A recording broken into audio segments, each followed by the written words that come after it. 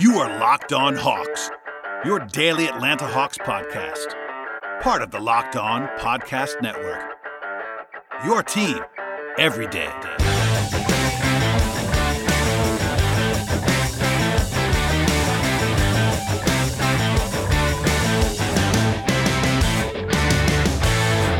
Hello, friends, and welcome to episode 672 of the Locked On Hawks podcast.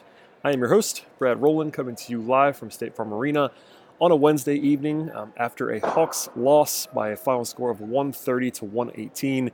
For those of you that may be new listeners to the podcast, first of all, welcome. Second of all, I try to remind everybody every once in a while about this, but I record live from the bowl at State Farm Arena after most home games if I'm able to do so. So there often is some background noise.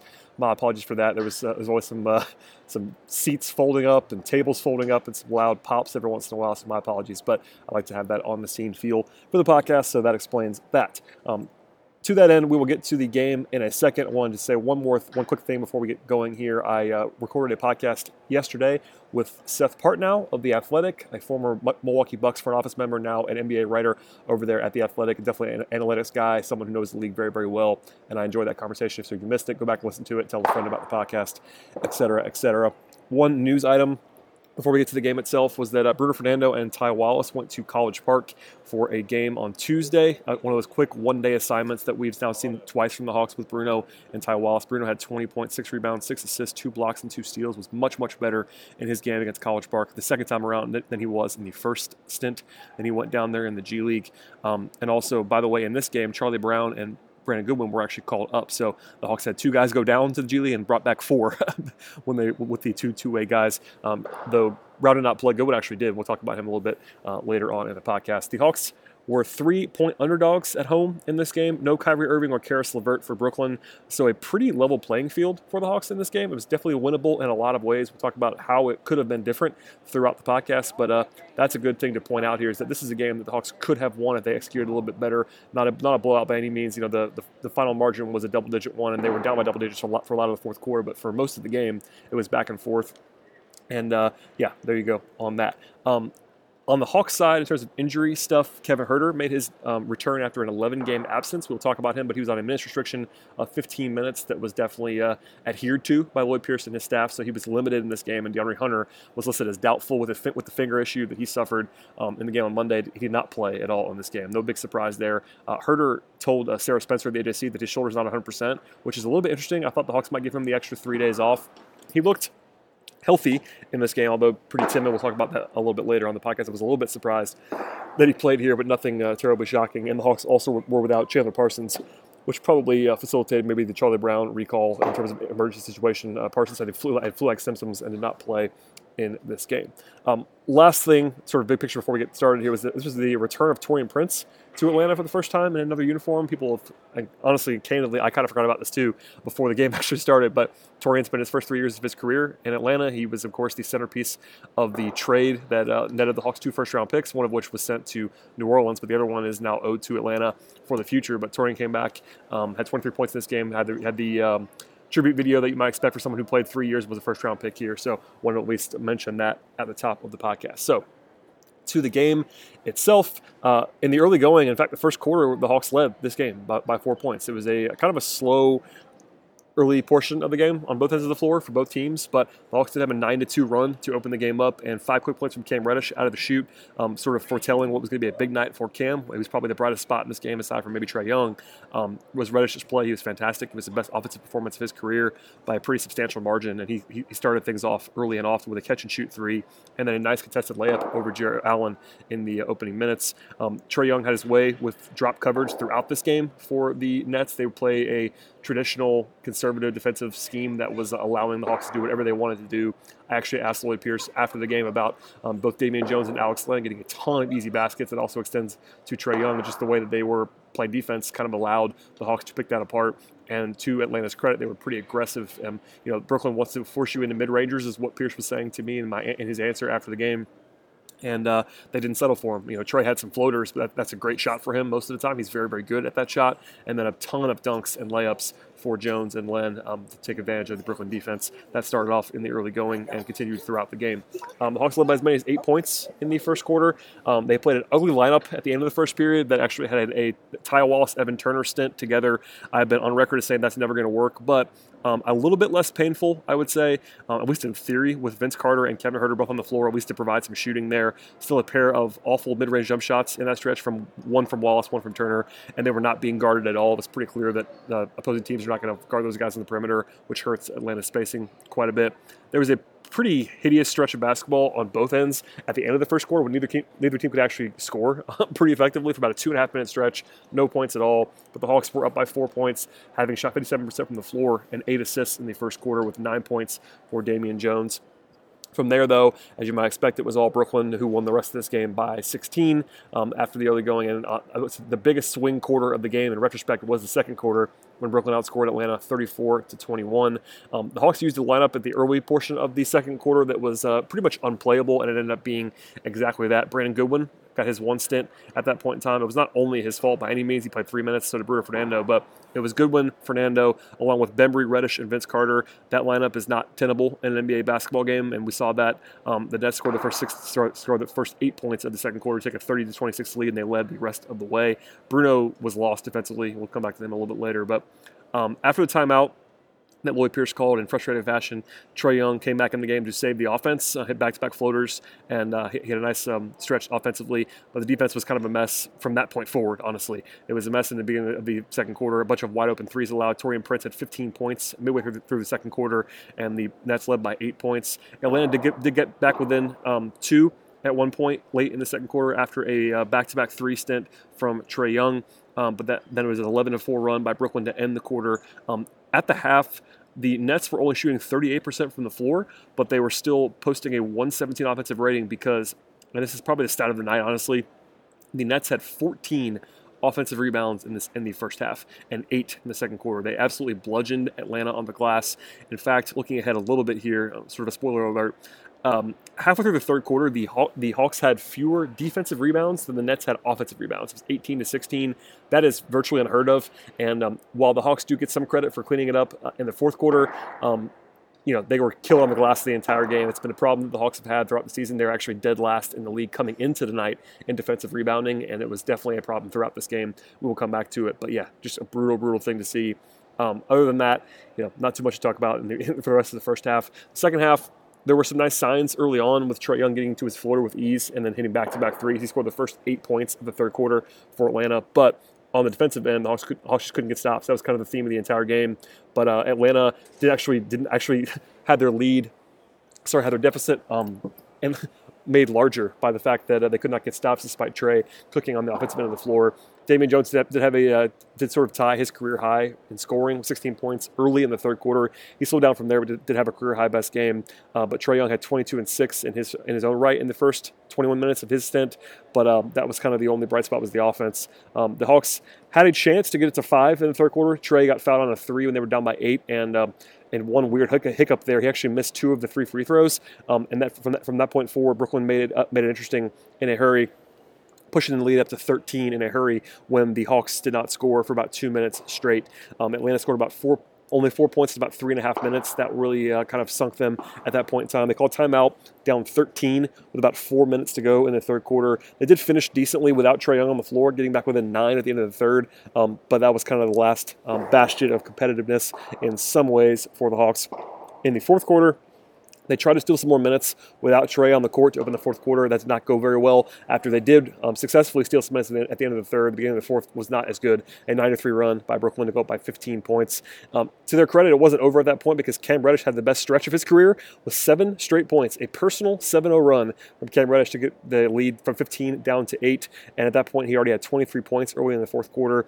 Trae did get it back to 8 one more time after a layup. Could have been a 3-point play, but there was actually a foul called off the ball. And Damian Jones was the one that was fouled after a lengthy review. He missed the free throw, which is unfortunate. Also, Trae, I want to point this out, had an unreal kick-out pass to Jabari Parker. Parker missed the 3, so didn't get a lot of coverage, but that was an awesome pass by Trae. Just another reminder that he's an elite passer in every possible description. After the review to confirm the foul that preceded the Damian Jones missed free throw, the Hawks got a goaltending call, and there was another challenge. So 2 challenges, one on both sides, within about 30 seconds of each other. Both were unsuccessful, which was kind of funny to see. Pierce's was unsuccessful, and the Hawks went down by 10 at that point in time. It was probably a frustration challenge from Lloyd. He seemed to be pretty perturbed at that point in time. It was probably a bad challenge, and the Hawks only had one timeout from that point forward. It didn't bite them because the game wasn't as close as it could have been, but that could have been something to circle as a probably not optimal decision from Lloyd. The Hawks got down then by 13 after a 3 from Garrett Temple. They did answer offensively and did score decently, I would say, the entire rest of the second half. Honestly, the Hawks scored 71 points in the second half. It was not the offense that was the problem. They just could not get stops. That was the theme throughout. A couple of easy buckets to get it up to 16, and that was basically it at 117-101. From there, it was kind of all garbage time. They got it down to 14 a couple times, and there was one moment of levity in the fourth quarter when the crowd was awarded with free Chick-fil-A when Dinwiddie missed both free throws for the Nets. But at that point in time, getting down by 16 with about 5 minutes to go, that was the end of that, and the Hawks succumbed by a final score of 130-118. So big picture stuff here. Offensively, we'll start with the positive here. The offense was actually good in this game. A 114 offensive rating, that is more than enough to win, particularly at home on most occasions. If you wanted to find one kryptonite, I would say the Hawks missing 8 free throws. They shot 13 of 21 from the free throw line. Damian Jones was 4 of 9. That does hurt in some ways, but it didn't kill them. They shot 53% from the floor, which is very, very solid. 35% from 3 is respectable. 60 turnovers is probably a little bit too many, but it's nothing crazy. The Hawks just could not, overcome their bad defense in this game, is the best way to put that, because defensively the Hawks allowed a 126 defensive rating.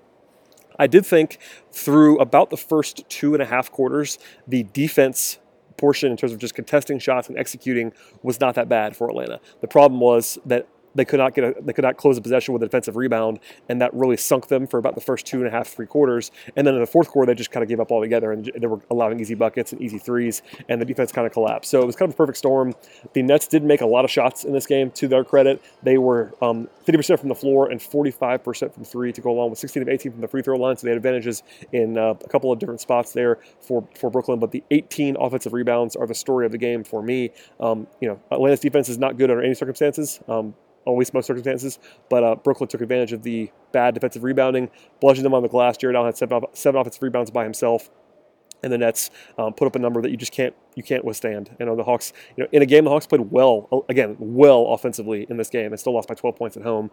That's how bad the defense was, and because at the end of the day, defense can be pretty solid, but if you can't close a possession with a defensive rebound, it gets ugly in a hurry, and they just could not do it in this game, and that led to what became a fairly decisive loss, even if it was kind of, I would say, closer than this for the vast majority of the contest.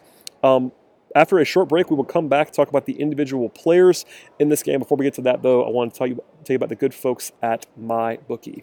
Between football season, NBA season, and the start of college basketball, it's time to get off the sidelines and into the action with MyBookie. MyBookie is the place to let you turn all of your sports knowledge into cash. And if you're going to bet this season, do the smart thing. Go to mybookie.ag, because no one gives you more ways to win. Are you tired of watching games on the couch with nothing to gain? MyBookie will get your mind off of everything else and back on the game itself. So if you join right now, MyBookie will match your deposit halfway, all the way up to $1,000. That means if you deposit $2,000, you get an extra $1,000 in free money to play with, and so on and so on. If you were to deposit $200, you get $100 of free money, all that fun stuff. Do the math at your own leisure there. But use promo code LOCKEDONNBA to activate the offer. Once again, that's promo code LOCKEDONNBA. Take advantage of MyBookie's generous sign-up offer in this space. Visit mybookie.ag today. One more time, it's promo code LOCKEDONNBA. You play, you win, and you get paid. All right, we're back with the individual stuff in this game. I will start on the bench, as I often do, and honestly, it was pretty ugly off the bench. There was one bright spot, so I will start there out of courtesy, and that is Alex Len played quite well, I thought, in this game. 18 points for Len in 17 minutes. He was 9 of 13 from the floor, 7 rebounds, 3 assists, 2 steals, and a block shot. He was the only guy on the team that could grab a defensive rebound on a consistent basis in this game. I thought Len was quite good. We talked about this a little bit with Seth yesterday. I do think that Len is by far the best option. The offensive stuff in this game was mostly created by Trae Young and other guys in pick and roll. It wasn't as if Len was dicing up Brooklyn on his own offensively, but he was a nice play finisher. He was efficient, and defensively he made a lot of plays in this game. He's one of the only guys who really held up defensively. So shouts to Alex Len for playing quite well and giving the Hawks a chance to win. In fact, he was +4 in his 17 minutes of play on the court. Elsewhere on the bench, though, not a whole lot to be positive about.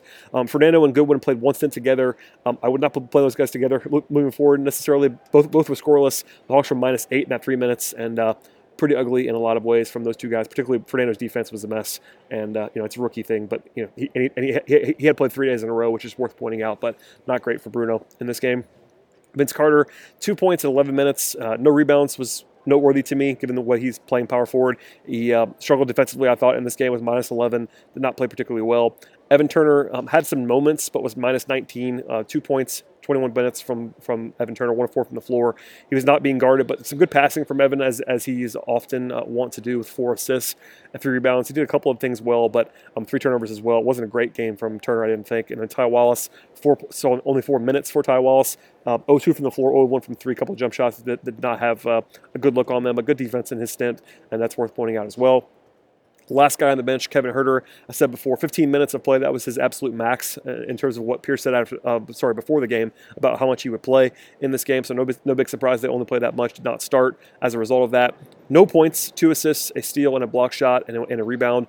I thought defensively he looked okay. Offensively, very timid from Kevin. Not a huge surprise there, given the way that he came back in this game. Had a couple nice flash moments, but he's someone who's now come off of a couple injuries and always been timid, it seems like, when he's getting settled back in. I'm not sure if that's going to be something that's always going to happen to Huerter when and if he gets hurt, but it'll be more interesting to me to see how he looks on Sunday after 3 days off and actually getting this game under his legs. So he was timid, he was passive, and hopefully he starts to open things up in a more confident way beginning on Sunday. But it was just good to have him on the court. Honestly, the shooting there and the ball handling are vital for Atlanta alongside Trae Young and others. To the starting lineup, I thought Jabari Parker really struggled in this game. I know he was 5-9 from the floor, 10 points, 3 rebounds, but 3 turnovers.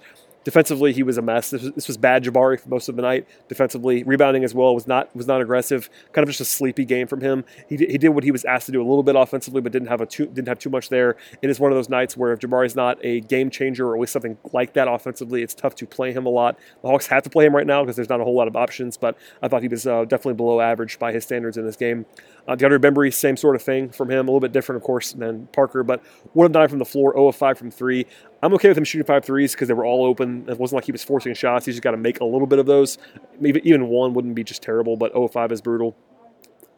Offensively, it was a mess from DeAndre. It's just a habit sometimes with him. But defensively, he had two block shots, made some things happen defensively, but 4 assists, 4 rebounds. It was definitely a below-average game from DeAndre as well, I would say, despite the fact that I think he was probably a little bit better than the 1 of 9 from the floor would indicate. The 3 guys who I think had, other than Alex Len, who I talked about a second ago, had standout performances in this game offensively were Reddish, Jones, and Young. We'll talk about Jones first. 8 of 8 from the floor. That is pretty much, again, all just like Len, all dictated by guys creating shots for him, but he finished them. He's definitely a big-time lob threat, and he has nice chemistry with Trae Young in that way. A career-high 20 points for Damian. In fact, he set his career high on Monday with 16 points and followed up with another career high tonight with 20. So a nice little stretch there from Damian Jones offensively. I will plug quickly a Q&A that was done by Daniel Comer, a new writer over there at Peachtree Hoops with me, and he actually caught up with Damian Jones after the game on Monday. That is up on the site right now if you're interested more about what happened with Damian Jones there. But I thought Damian, played well offensively. Defensively, it's not good right now. Some of the numbers are really, really ugly with Damian on the court defensively this season, particularly with him and Trae Young and Jabari Parker. That threesome is not tenable defensively. We kind of know that at this point. Unfortunately, that's probably their best offensive trio in some respects, at least without Huerter in the recent past. So there's a lot of give and take there. But Damian, good offensively, bad defensively. Couldn't really get. Rebounding. To his credit, in this game, he did have six defensive rebounds. It was not all him by any means, but he gives a lot back on the defensive end of the floor so far in his career with the Hawks. Next on the list, I will talk about Trae Young. I will save Cam Reddish for the end on this podcast. Usually it's Trae that we talk about last, and obviously Trae had the best statistical night of anybody. 39 points, 10 assists, 3 rebounds for Young on, again, very good efficiency. 13 of 23 from the floor, 5 of 9 from 3, 8 of 10 from the free throw line. There were 2 different stretches in this game where Trae was just virtually unguardable. When he's knocking down shots from 27 feet away, you just can't do anything with him. Obviously, the size stuff is real, but if he's going to shoot the ball like that and the way that he passes the ball, there's just nothing you can do as opposing defense. And the Hawks were +1 in his 37 minutes. So that tells a lot of the story, honestly, in this game as it has throughout the season. As I talk about all the time, there's a reason I kind of write down whenever he leaves the game what the score is, because Trae Young +1 in 37 minutes and the Hawks lost by 12. And that is, it's not all that all the time, But it's a pretty good indication that the Hawks just can't score when he leaves the court, and nothing new there. But individually, Trae was masterful offensively in this game. You can't really ask him to do too much more than what he did in this game. And unfortunately, the Hawks just couldn't get stops to help him out a little bit more in this game. Lastly, we'll go to Cam Reddish here. Before we get to the actual stats and stuff like that, Lloyd Pierce was actually asked about Cam in this game, who obviously had the best game of his career offensively. And here's what he had to say about his rookie swingman. Yeah, he scored his first 5 points on the first 2 shots, and, I think that helps with any player. To see the ball go in the basket, to feel good about it. And then, I thought the best part was it was from start to finish. There was really no drop-off in terms of his aggression and his shot making. His points came in bunches, and they came at different periods of the game. And for him to play consistently and score consistently all night was most impressive. But it's just good to see. I think now that relieves some pressure, and he knows he can do it. Now it's about backing it up and continuing to put in the work that he's been putting in. But it's really good to see, more importantly. I would definitely echo what Lloyd had to say about Reddish getting it going early on. I said that a little bit earlier in the podcast as well. But his first 5 points, he came out aggressive. He's certainly been a player so far in his career with the Hawks where if he does play well early, you can certainly see the confidence grow in him throughout the game. And he's just a different player when he's playing with confidence. The shooting has come and gone. Obviously, this season, his numbers are really, really ugly in terms of his shooting overall. But we've now seen this 2 or 3, maybe even 4 times this season where if he has something good, a couple things good go for him in the first quarter, he usually plays better. And a lot of that is a rookie thing, just kind of needing confidence, but might just be his personality type as well. But just Cam was great in this game offensively. I've obviously said a lot about his offensive struggles so far this season. I was not surprised by that. Coming into the draft, I liked that pick quite a bit for the Hawks. I was high on Reddish. I had him number 6 on my board for the Hawks. But I was expecting it to take a while, and it's taken a while.